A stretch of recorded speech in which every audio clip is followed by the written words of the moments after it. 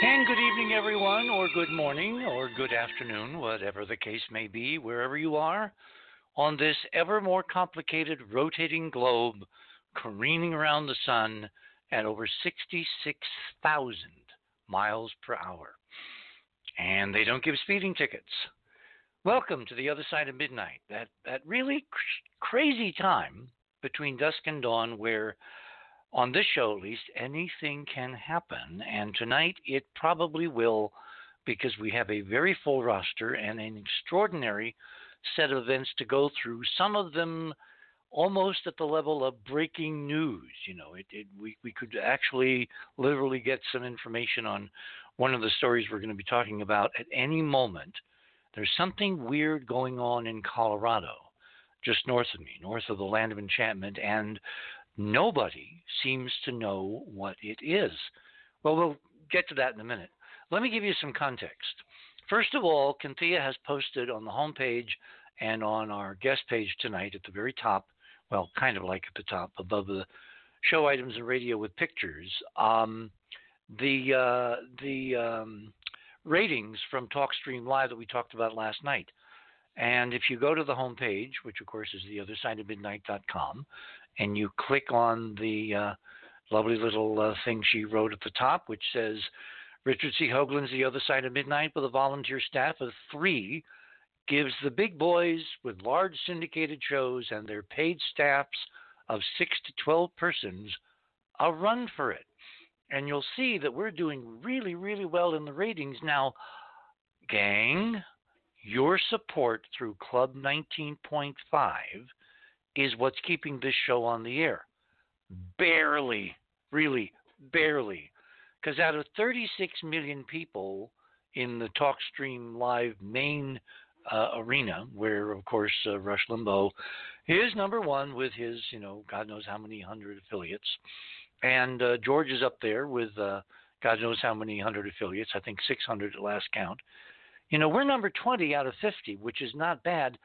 But out of a pool of 36 million listeners, we should have far more committed members of Club 19.5 to just keep us going, to keep us on the air, gas in the tank, that kind of thing. I mean, you have no idea how expensive it is to do this and to compete with the big boys. One of the greatest compliments I had a couple nights ago was someone sent me a note and said, well, my God, Hoagland, you're like the continuation of art, the way radio should be. And that to me was very, very high praise indeed. Let me get to how the complicated show is going to work tonight. We're going to be talking about the Antarctic because, as you know, a couple, 3 weeks ago, I put up an item. In fact, if you want to go to theothersideofmidnight.com, click on tonight's banner for Operation High Jump with our guest listed, Robert Morningstar. That will take you to the guest page, where tonight we have 2 guests. Morningstar is second, and our Air Force friend Greg Ahrens is first. At the very top, you'll see let's see, it's right under my little précis of what we're doing tonight. There is the fast link, clicking thingy, where you can literally just click on the various persons you want to go to their sections of Radio with Pictures. Click on mine where it says fast links to items, Richard, Robert, and Greg. Click on mine first, Richard there, and that will take you to my items. Well, number 1, of course, is this rather controversial post by Ben Fulford.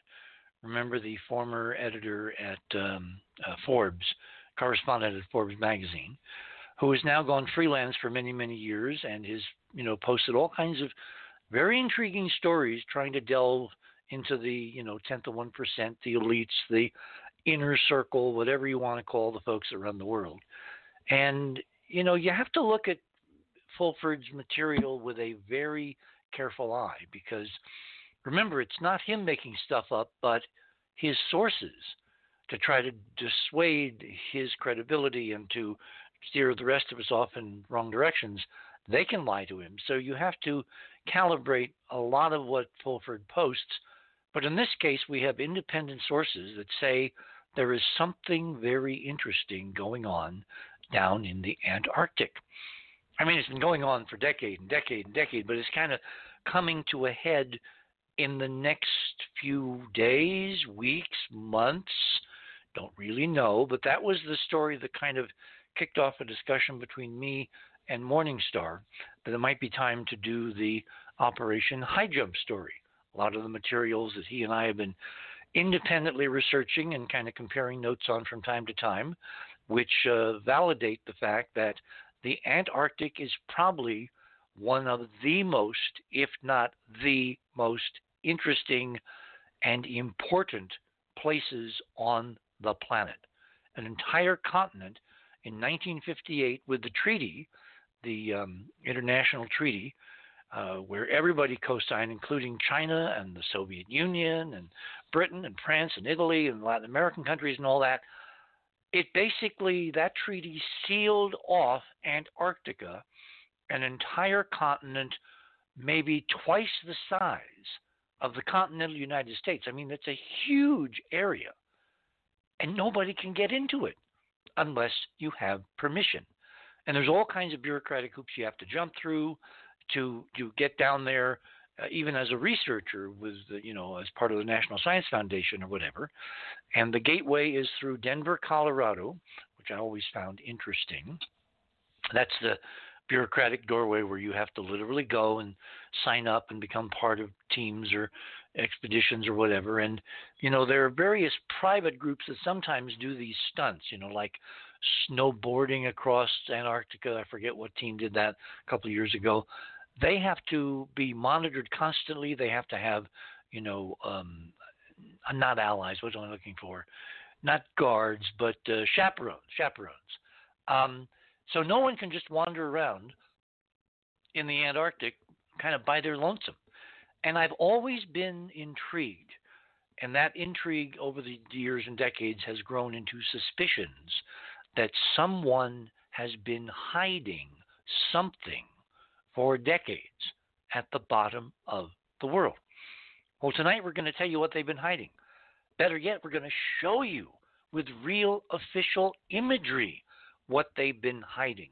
And no, it's not UFOs. Oh, I'm so bored with the subject of UFOs because they never end. There's never any way to do real research to find out who's inside, what their agendas are, why they're here, that kind of thing. But the stuff we're going to talk about tonight, anybody can someday go and look at. And we have figured out a way to do it from above, from in space, on command. And we'll talk about that more toward the end of the show. So that's item. Let me do this again. That's item number 1 in my Radio with Pictures.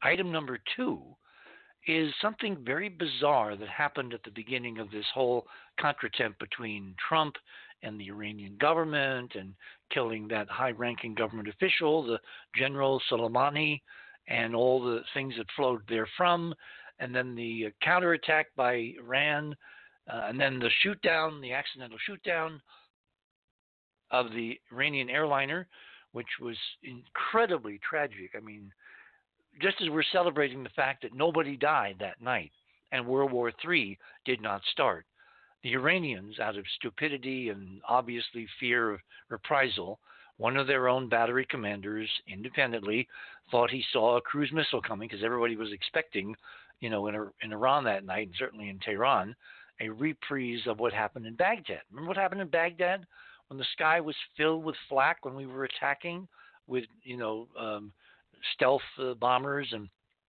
F-117s and all that? Well, history may not repeat, but it certainly rhymes because in this case, nobody in Iran was listening to the rhymes.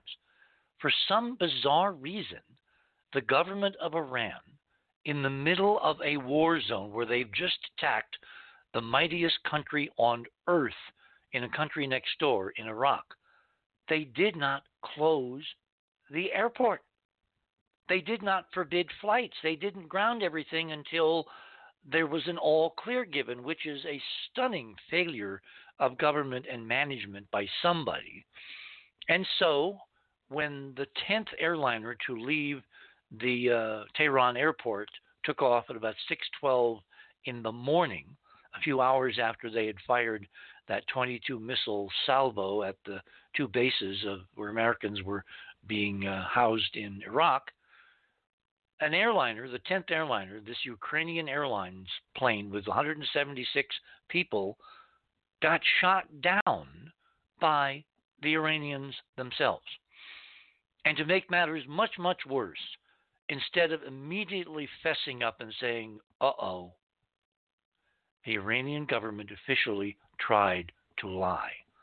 And there was video that kept popping up, taken by, Iranian citizens, just looking at the sky and taking video at 6 o'clock in the morning. You could see the missile, you could see the impact, you could see the fireball, you could see the crash.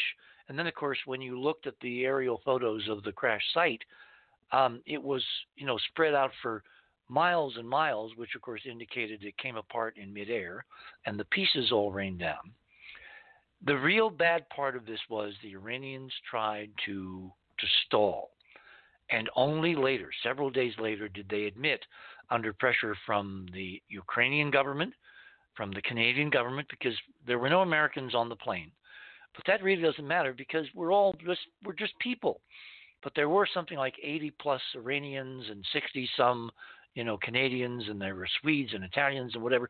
So an international outcry arose demanding access to the black boxes, which Iran initially said they were not going to turn over to anybody else. Of course, we don't think they have the expertise to know how to, figure out a Boeing 37 black box. Boeing does. The American NTSB does. So within a day or two, that wall collapsed, and they were inviting the NTSB and Boeing to be part of the investigation team, but still insisting it was some kind of mechanical error. The point is, in the midst of all of this contretemps, from the killing of the general to the shoot down of the Iranian aircraft by the Iranians themselves, this tragic, horrible, fog of war mistake, our president 3 times announced that he was going to go, if war developed, after Iranian cultural sites. I mean, the Persian Empire is 4,000 plus years old. As Dr. Spence said to us the other night, Iran as a country was only renamed in 1934. Before that, it was the Persian Empire. It's been the Persian Empire for most of the 6,000-year recorded history of planet Earth. This is a people with an extraordinary heritage, with architecture, archaeology, sacred sites all over the country of Iran. And the idea that an American president would threaten the people's heritage and not the mullahs, not the clique that currently controls the modern state of Iran, it was just nuts. And the world responded accordingly. And he didn't do it once, he did it 3 times. So I began this discussion with Robert. This makes no sense. This makes no sense. And we left it at that. We were going to meet, tonight for this show. And then a few days ago, 3 days ago, I had an aha. As I've had continually during the last 3 years of this Trump administration. Remember, my thesis is that everything we are seeing, both from the Democrats and the Republicans and from Trump himself, is all a Potemkin village. None of it is real. None of it means anything. It's all a huge capital D distraction from something else. And then I got the idea. What if him raising the idea in the midst of an impending war with Iran of attacking the cultural sites is really a kind of Emily Dickinson code for an in-crowd that's paying attention to a subtext, a completely separate channel, and I'm not using that literally, but as a kind of a metaphor, of communication to someone, the groups that run the planet, the 10th of 1%, the multi-billionaires, the Rothschilds, the Rockefellers, you can go down the list. What if that was the intended audience of Trump's claim that he was going to attack the cultural sites, not because he ever intended to attack the cultural sites, but because he wanted to bring the idea of ancient cultural sites into the modern conversation. I mean, what has our research turned up over the last 30, 40 years? That the big boys in charge of everything, of the planet, have been hiding all the good stuff forever. For the last 100+ years, they've been hiding our real heritage, our real ancient series of high-tech civilizations 10, 20, 30, 50, 100,000 years in the past that have risen and fallen on this planet, and we're never supposed to know about because, history began with Sumer just 6,000 years ago, and a few mud huts that grew into stone buildings and into pyramids and ziggurats and all of that. What if all that history is simply a veneer on the real ancient history of mankind, of humankind itself, which of course is what we're going to be talking about tonight. Because one of the key reasons that I believe, and I think Robert agrees with me, for this sudden, evolution of high jump to go to the Antarctic right after the incredible catastrophe of World War II was maybe, and we're going to try to prove this tonight, really in search of our ancient history, 30,000 or more years old, buried under the ice, but in some places accessible to 1946, 1947 science and technology and the U.S. Navy. In that context, keep in mind, when you go back to our Radio with Pictures, my section, click on my name under the little notes I have at the top on tonight's show. Look now at number 3. This is the JPL Small Database Browser, and 4, 5, and 6 are screen grabs from that browser. Not very good. You can do better. If you click on number 3, it's interactive. You can actually enlarge it, make your own screenshots. What you want to look at is this object, this so-called comet, Borisov, the second interstellar visitor from deep space, from the galaxy, from light years beyond this little tiny solar system. Within a year after Oumuamua, another object, this time looking exactly like an ordinary comet, appears in the biggest telescopes of the world because it's very, very dim. 16.4 magnitude is not something you're going to see without a pretty damn big telescope. Even if you're an amateur, you're going to need maybe a 20-inch Dobsonian or something. I'm not sure whether a Celestron 14 would see it. The point is that this little tiny object, which only can be seen by professionals or very high-end amateurs, which is completely invisible and therefore not even on the radar of most men and women on planet Earth tonight. In the last few weeks, it has been doing some extraordinary things because its trajectory is now validated by thousands of observations, tracking since August 30th when Borisov in Ukraine, there's that country again, Ukraine, who found it as an amateur, and obviously then got his name attached to it as part of the International IAU Convention. This little object, which looks in any telescope just like an ordinary comet, but which is zooming into and out of the solar system at multiple speeds of the escape velocity from the sun itself, meaning it's coming in, it's passing the sun, and it will never, ever return. This object, this trajectory, this orbit of this tiny object is filled, as I discovered weeks and weeks ago, with 19.5 hyperdimensional physics signatures, like someone sent it at this time to mark this time. So what I've been doing in the last few days is I've been comparing the trajectory and the 19.5 point, because remember, on December 19th, 12-month, 19th day, midnight, 19.5 of December, Borisov was 1.95 astronomical units from the Earth. And on January 7th, as it was leaving the sun, going back out into interstellar space, never to return, it hit the 1.95 AU mark again. An AU, by the way, is the Earth distance to the Sun, 93 million miles. So whether it's 1.95 or 19.5 or 19,500, whatever multiples, it's all part of the same hyperdimensional insider code. It all means the physics. And it's like someone sent this object to mark events on Earth in this time. Because as I was correlating what's been going on in mainstream news between the impeachment stuff and the Iranian possible war stuff and the killing the general stuff and Trump's weird tweet stuff and the attack on cultural artifacts from Iran stuff, on and on and on ad nauseum, I found key correlations between these announcements and the times when Borisov reached 1.95. If you want an example, then you can do your own homework with a small database browser, make up two lists, and start looking at national, international events correlated with Borisov's 19.5 markers.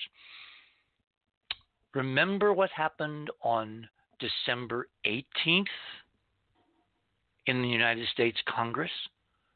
That's when the House of Representatives voted to impeach the current president of the United States.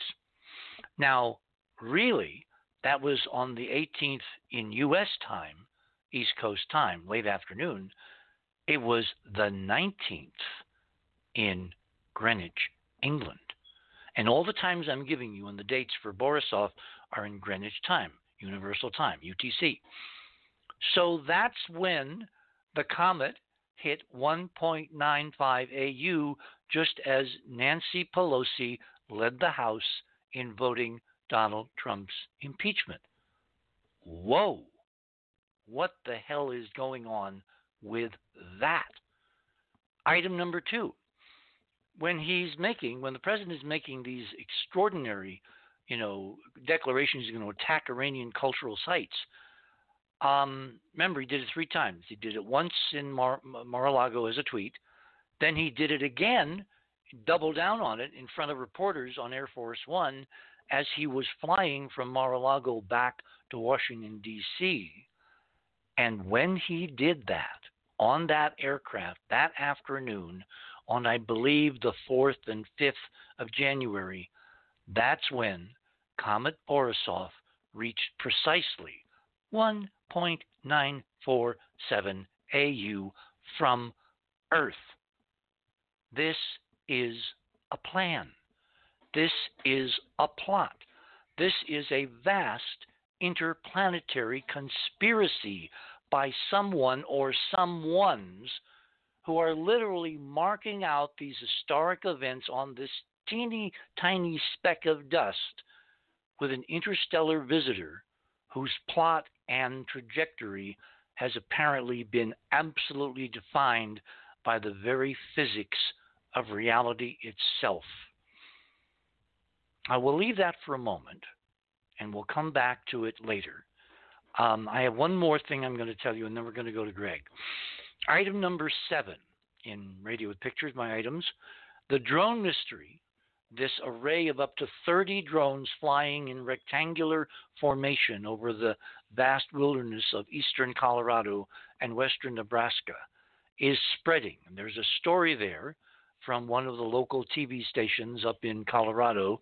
Helicopter pilot Kirk Peeble said he saw a drone pass within 100 feet of his Flight for Life helicopter. These are the guys that go pick up patients to take heart attack victims to hospitals in time to save their life. Whatever these are, some people say, oh, they're UFOs. No, they're drones, but they're drones being controlled for a reason and a purpose, and officials finally, kind of late to the party, they're finally saying at government levels, sheriff levels, local government levels are saying, what the hell is going on? So that's story number 7. Okay. Let me do my little thing here. Our first guest tonight to talk about this extraordinary confluence of events and the fact that we can prove through the ritual alignment model that what's been going on to tell everybody captivated in the news is in fact according to some deep ritual plan, of which Trump is an absolute major player. He's not independent. He's not doing this by whim or ego or narcissism. This is part of a plan, but it's part of a larger plan, so he's not an independent player, as you will see. Air Force veteran Greg Ahrens is an associate of the Enterprise mission, having collaborated with me on several papers beginning back in 2009 on the really deep investigation we both did on the famous Norway spiral. Quoting Greg, I became interested in space at an early age and watched the early Project Mercury launches on TV in grade school. My youngest brother was born on the same day as John Glenn's first American orbital flight. My father was a mathematician and systems analyst for a major aerospace corporation, and I was an avid reader of my dad's Aviation Week and Space Technology magazines. Ahrens served in the U.S. Air Force during the Vietnam era. He studied political science and Spanish-American languages and literature at the University of Missouri in St. Louis, and after working at a number of varied jobs, he finally earned a BA in Individual Studies at Columbia College in Columbia, Missouri.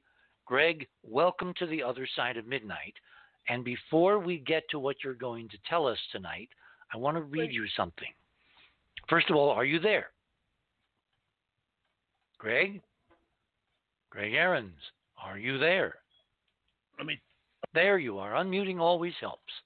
Always helps. By the way, everybody refresh your pages, both your home page and the show page, because Cynthia had put up something specifically for Greg, which disappeared, and I want to read it before I segue to Greg. You're there, right? I'm here. Excellent. Okay, hold the phone. Okay. Last night I did a program with an independent researcher named Catherine Chilgen, who's done a brilliant analysis and published several books, and had debates on the Smithsonian and all that on the real William Shakespeare. I heartily recommend you join Club 19.5 for that show alone, because we've had overwhelming emails saying, oh my God, I didn't think it was going to be interesting, and it was incredibly interesting. Well, apropos of this program, which tries to link events and context, tonight William Shakespeare's play, As You Like It, turns out by the numbers to be incredibly germane and relevant. Because you'll remember this speech, if you don't, you will as soon as I begin to read it, from As You Like It. All the world's a stage, all the men and women merely players. They have their exits and their entrances, and one man in his time plays many parts, his act being 7 tetrahedral ages. I inserted the tetrahedral part.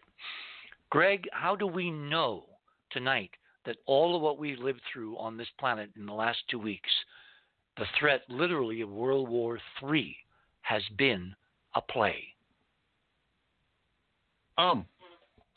Well, I guess, looking at the alignments of when the assassination attempt, or when the assassination happened of the general in Baghdad. Okay, so if you ever want to follow along, you want to go to theothersideofmidnight.com, click on tonight's banner for High Jump. Great time. Oh, we're at the bottom of the hour already? Okay. I guess nice cliffhanger. Yes. Okay. Sorry, folks. I'll tell you what. We're on the other side of midnight. My name is Richard C. Hoagland, and you got it. We shall return with an extraordinary set of proof.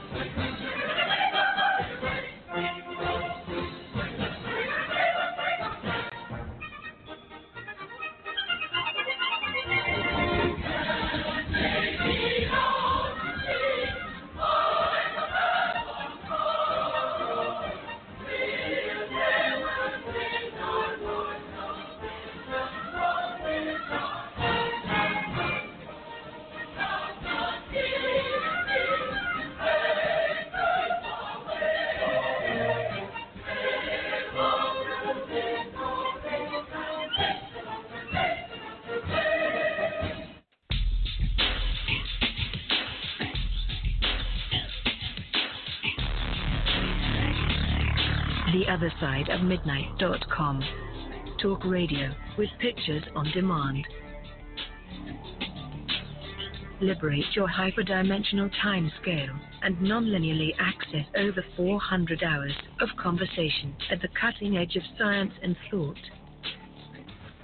Join Club 19.5 to get access to exclusive content that fits your interests and time schedule. Filter episodes by guest or subject. Membership costs $9.95 a month, 33 cents a day. Talk radio with pictures on demand. theothersideofmidnight.com.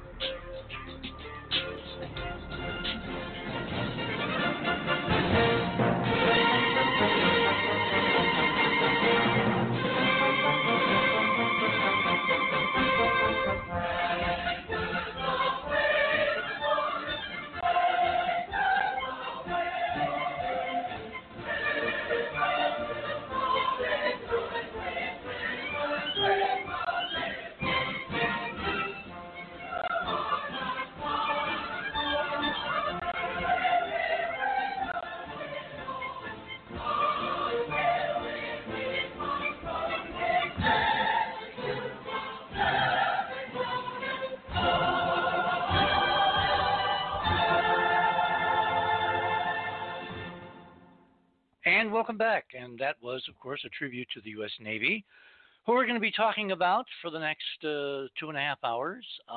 Greg, I'm sorry I didn't have the Air Force anthem up there because I thought we'd move a little faster into high jump. But, of course, high jump was a major naval operation following World War II. So we're going to be doing some things in honor of the U.S. Navy. My dad was in the U.S. Navy, and I have a very, very fond spot in my heart for the U.S. Navy. Anyway, so back to Greg. You're going to want to go to theothersideofmidnight.com, click on tonight's banner for high jump. That will take you to the guest page.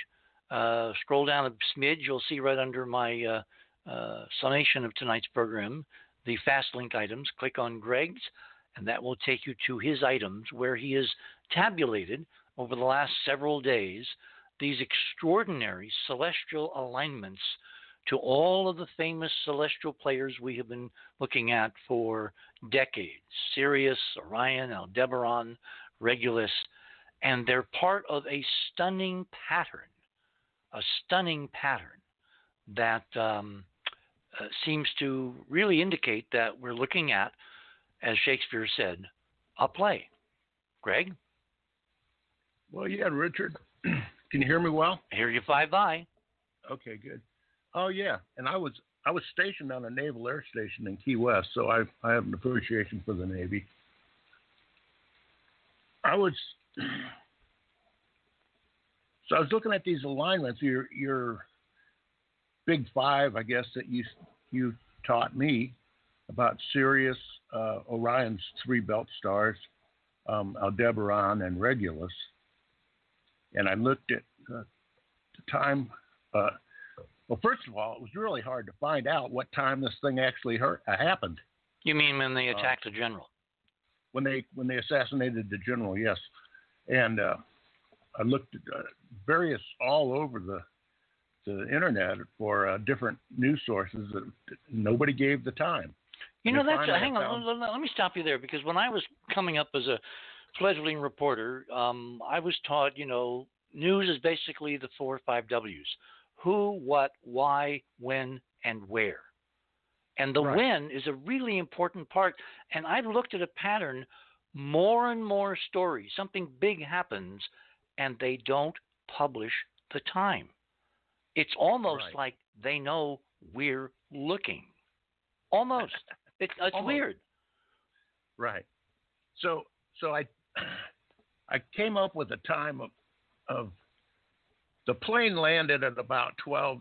Somewhere one place reported that it was 12:46 or 12:48, and that he was assassinated right after he stepped off the plane, which is not exactly right, because he was in a motor car and on one of those frontage roads out of the airport. Yeah. Right, leaving the airport out on the frontage road, but within a few minutes. So came up with 12:50 a.m. There was one other report said it was around 1 a.m.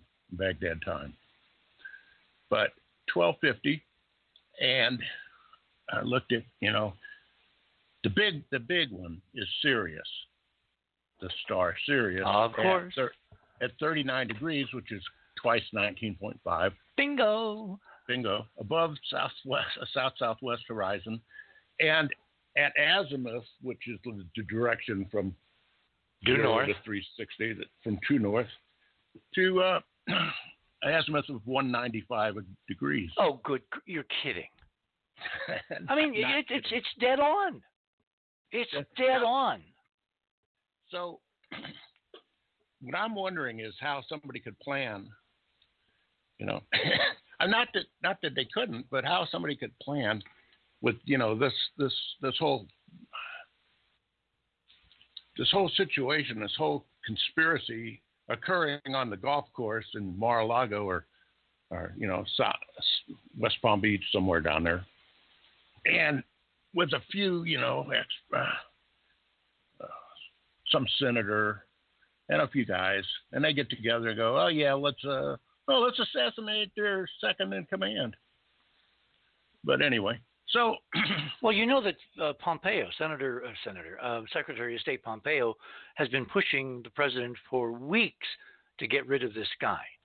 The timing, of course, is at the military chain of command.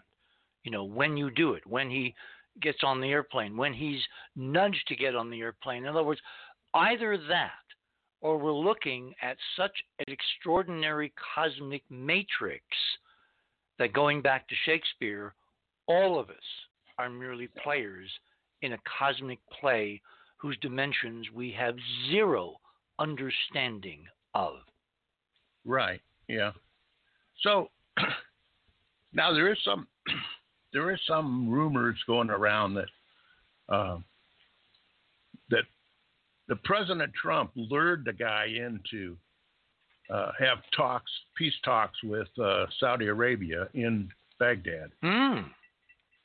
So that's, I can't track that down as true or false, but. Well, it's equally noise. Like there was a report, I think, in the Wall Street Journal the other day that several senators wanted him to do this, and they only promised their support in the impeachment trial if he would take out Soleimani. And again, you have to give these rumors the credence of rumors, because if no one's on the record, it's just hearsay. It's just more chatter, more noise. These numbers, these alignments, they're not noise. They're real data.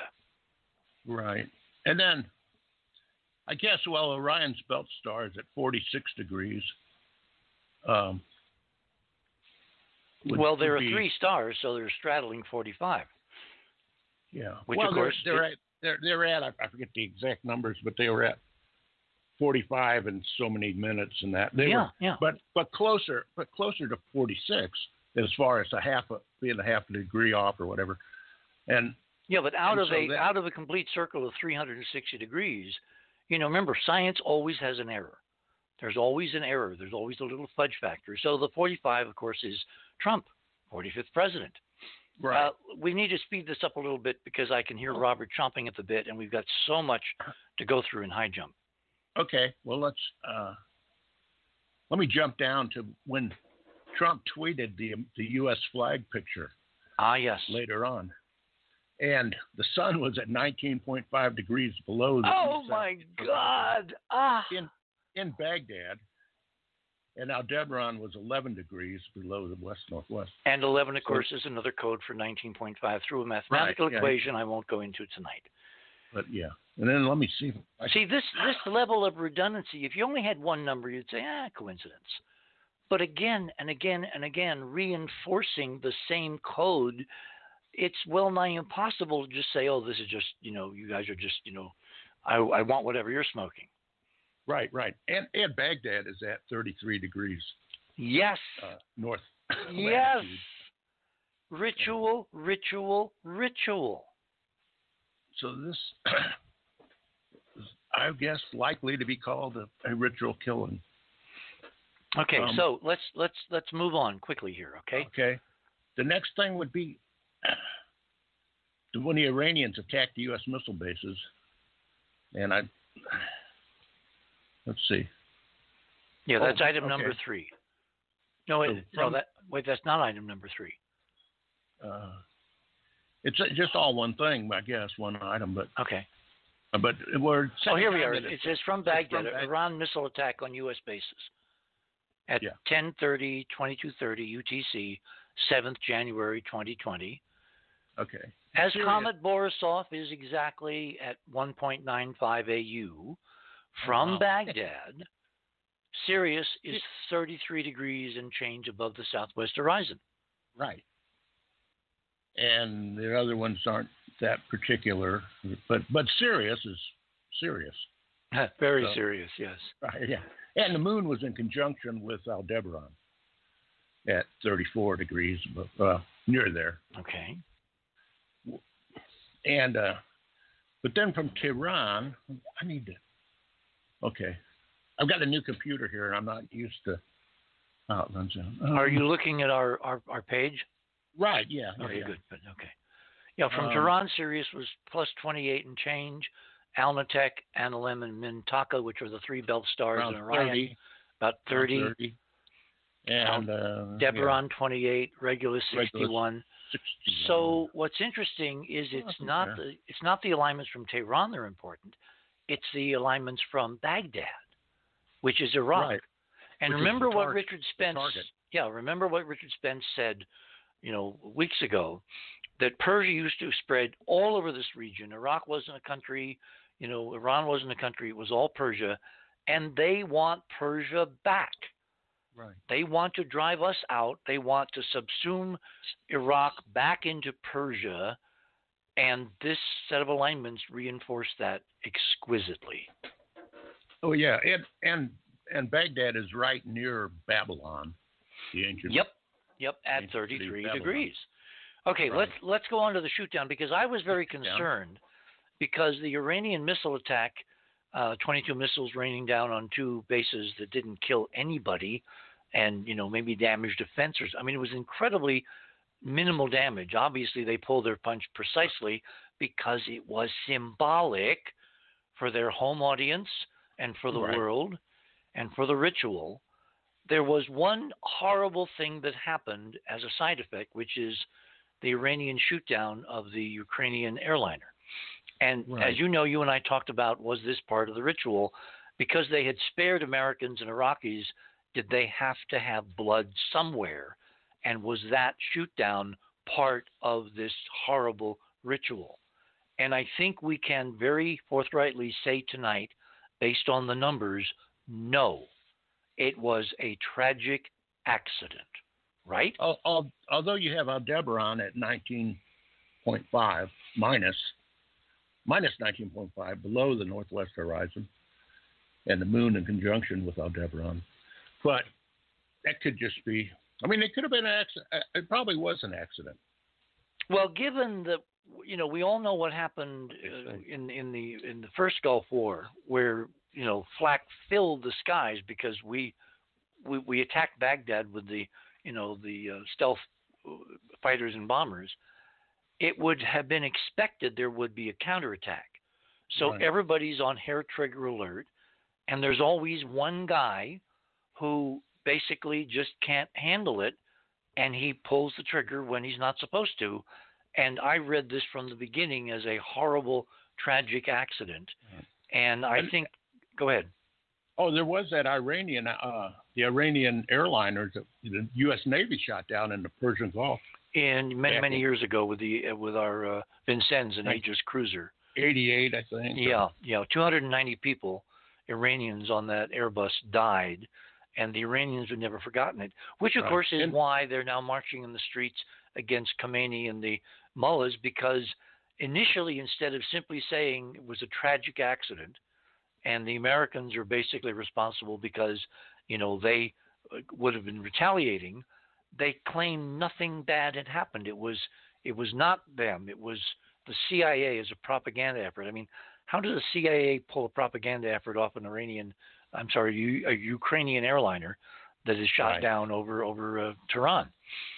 Anyway, bottom line, this makes a very strong circumstantial case that the war, the build-up to this war, was all symbolic and ritual, starting with the killing of General Soleimani, and everything since has been part of this continuing ritual, which we do not know how it's going to end.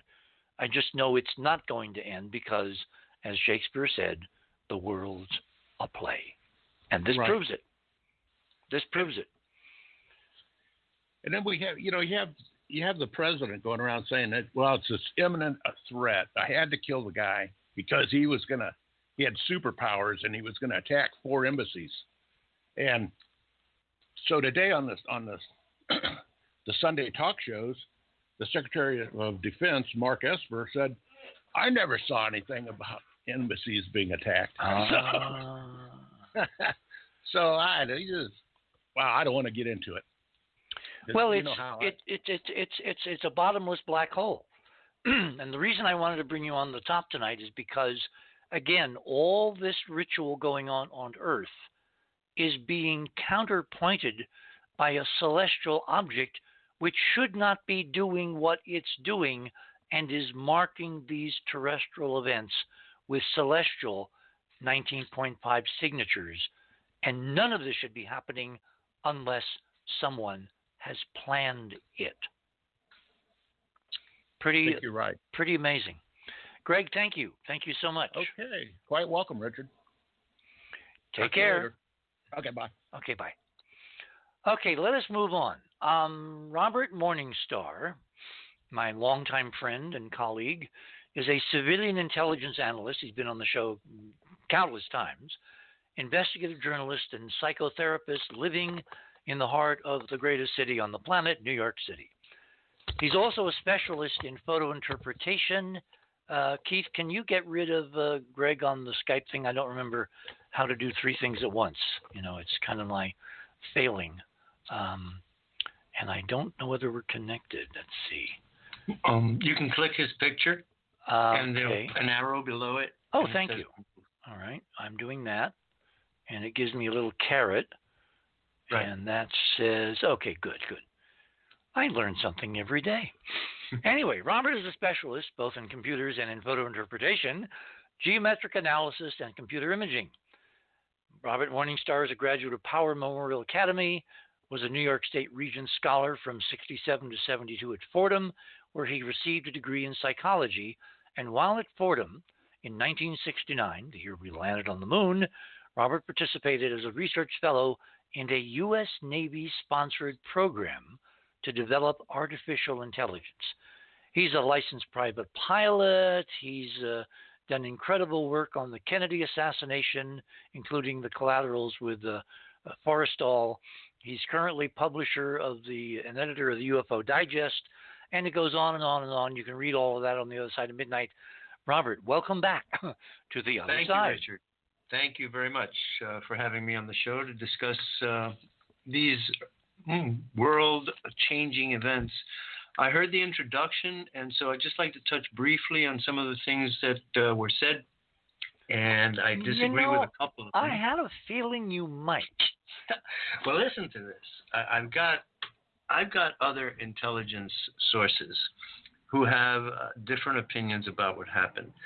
First thing I want to talk about is the assassination of Qasem Soleimani and the reasons for it. Now, Greg said that somebody said that President Trump lured him into Iraq.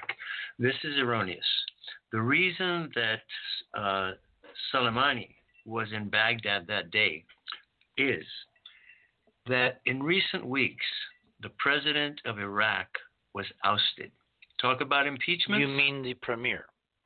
The premier of Iraq was ousted. Right. Talk about impeachment. This guy was run out of town. Now, there was a meeting on the day that Soleimani was assassinated. He attended a meeting of the Iraqi parliament, and he sat in for the premier of Iraq. And what that means is that Iran was ready to take over. We were talking about the Persian Empire, the reclaiming of the Persian Empire, the whole war between Iraq and Iran centered around this issue, because they consider that area, southern Iraq, Basra, and that region north of Basra, to be Iranian territory, and they've been fighting for it, basically since time immemorial. But the reason... Well, in the 80s, they lost a million people. A million people were killed on both sides of this equation. So the problem is that Qasem Soleimani had become too powerful, even for the Iranians. And a source, an intelligence source that I have, that I trust and respect highly, said to me that they believe that this was an inside job, that they feared Soleimani so much, that his power had grown so great, not only in Iran, but internationally. Soleimani was running the Quds Force. He was running the operations in Yemen against Saudi Arabia, in Lebanon, in Somalia, and supporting terrorism on a global scale. He'd become too powerful. Now, as they say, he was Khomeini's right-hand man. The second most powerful man in Iran is supposed to be the president, President Rouhani. And as often happens when regimes change, and Khomeini is very old. The Ayatollah Khomeini is very old, and his end is nigh. There's always in these countries what is called the Night of the Long Knives, where there's a purge, just like Saddam Hussein came in and took over in July of 1979. The next day he held the parliament and he slaughtered many, many parliamentarians and consolidated his power. This is what happens. And I was told by this intelligence analyst that Rouhani feared for his life. And so even though he made protests and statements, decrying the president's actions, that it's actually he whose neck was saved, because he is more of a moderate. They cannot change their course. They could not change their course. They are, as we say, they're on the ropes. The sanctions have worked. The uprising of the people over the last few years has grown greater and greater. And they want to make a deal, but they could never make a deal with a guy like Soleimani in charge of the Quds Force and wielding the Iranian Guard, the Revolutionary Guard, inside Iran. And so this may have been a cooperative effort to kickstart a new series of negotiations with Iran. That is very plausible. I mean, that's really very plausible. And again, it feeds directly into what the numbers say, which is this was a plan, a ritual plan. Second point. This afternoon, I dedicated 2 hours of my show on Revolution Radio with our dear friend Andrew Curry and Scott Teeters. And I asked Andrew point blank about something that I've been suspecting. I said to Andrew, can you find out who was on that plane that was shot down? 82 Iranians. Oh, yes, I thought about the passengers. Was there someone or someone? So he said to me, Robert, that's exactly what I was thinking. They wiped out an Iranian brain trust that was coming to Canada. All the engineering students that think about this. People who take on dual citizenship in another country are considered traitors by such regimes, unless they are being sent there as infiltrators. It's my suspicion that there was a group of Iranians who are trying to escape, and they sacrificed them. They need blood. There is that Aldebaran alignment that Greg found with the moon in conjunction. Yes, that's why I wanted to comment. And Aldebaran in this mythology, this ritual mythology they've been following, is of course Set, the bad guy brother of Horus in the Egyptian pantheon, the evil dude, if you will. So maybe that's not an outlier after all, and maybe it was deliberate. And the other part, and hang on, and that's why the Iranians initially completely ignored and denied it was even the Iranians who did it. All right. Well, the point is, your introduction was intriguing, and it's steeped with numerology and mysticism, and it brought home to me that the word magic comes from Persia. The Magi, the wise men, the Chaldeans. You got it. You know? And so this whole thing reeks of black magic to me. Remember, the hyperdimensional physics, the technology, can be used like any technology for good or evil. The technology, the physics is neutral. It's what consciousness does with it. And it can be used to enhance life, and it can be used to subtract life. And we've seen an extraordinary negative ritual based around this magic, this physics, over the last few days.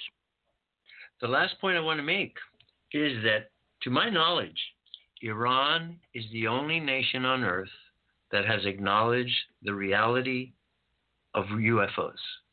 And it was done by none other than the same President Rouhani.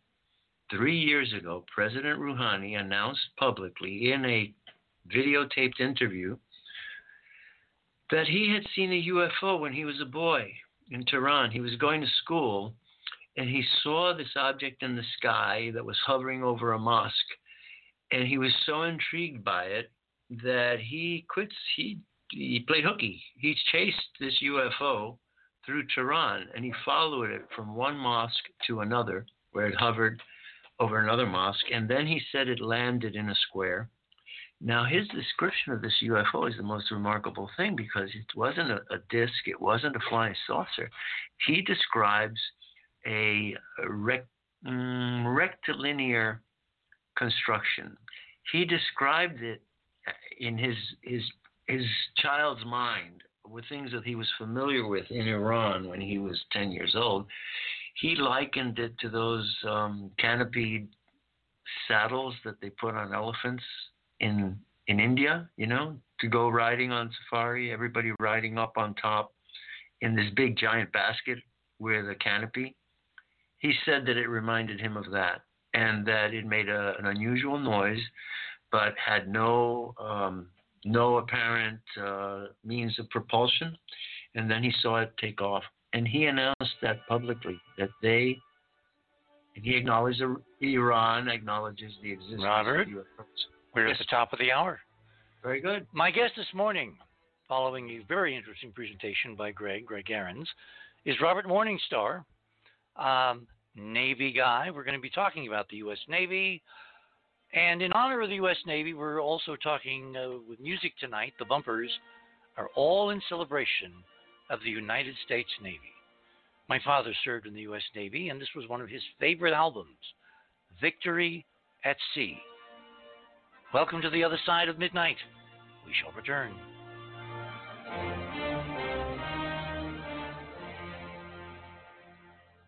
Thanks for listening to this exciting first hour. Now, the second and third hour of the show is available to Club 19.5 members only. Please support the show by subscribing to Club 19.5 and join our very interesting community. To do that, please visit the website, theothersideofmidnight.com, and click on the Join Club 19.5 link in the left-hand column. As a Club 19.5 member, you'll gain access to the rest of this show and all previous 350-plus shows that we have done. Now, recent Club 19.5 member archive recordings have the commercials removed, and the sound quality has been enhanced. You'll also receive a dedicated private podcast feed that contains these enhanced show recordings. And you'll be able to download the MP3 files directly from the archive if you prefer. As a Club 19.5 member, you'll also be the first to preview our new videos and reports. We'll be adding exclusive new features to Club 19.5 as we go forward, and boy, have we got some amazing things to tell you about in the coming weeks. So please support the show and don't miss all the exciting new things we have planned. I want to thank all our Club 19.5 members because Without your guys' support, this show would not be on the air. Please help us continue growing the show by subscribing to Club 19.5 today. And when I say we really need you, we really need you. Over and out.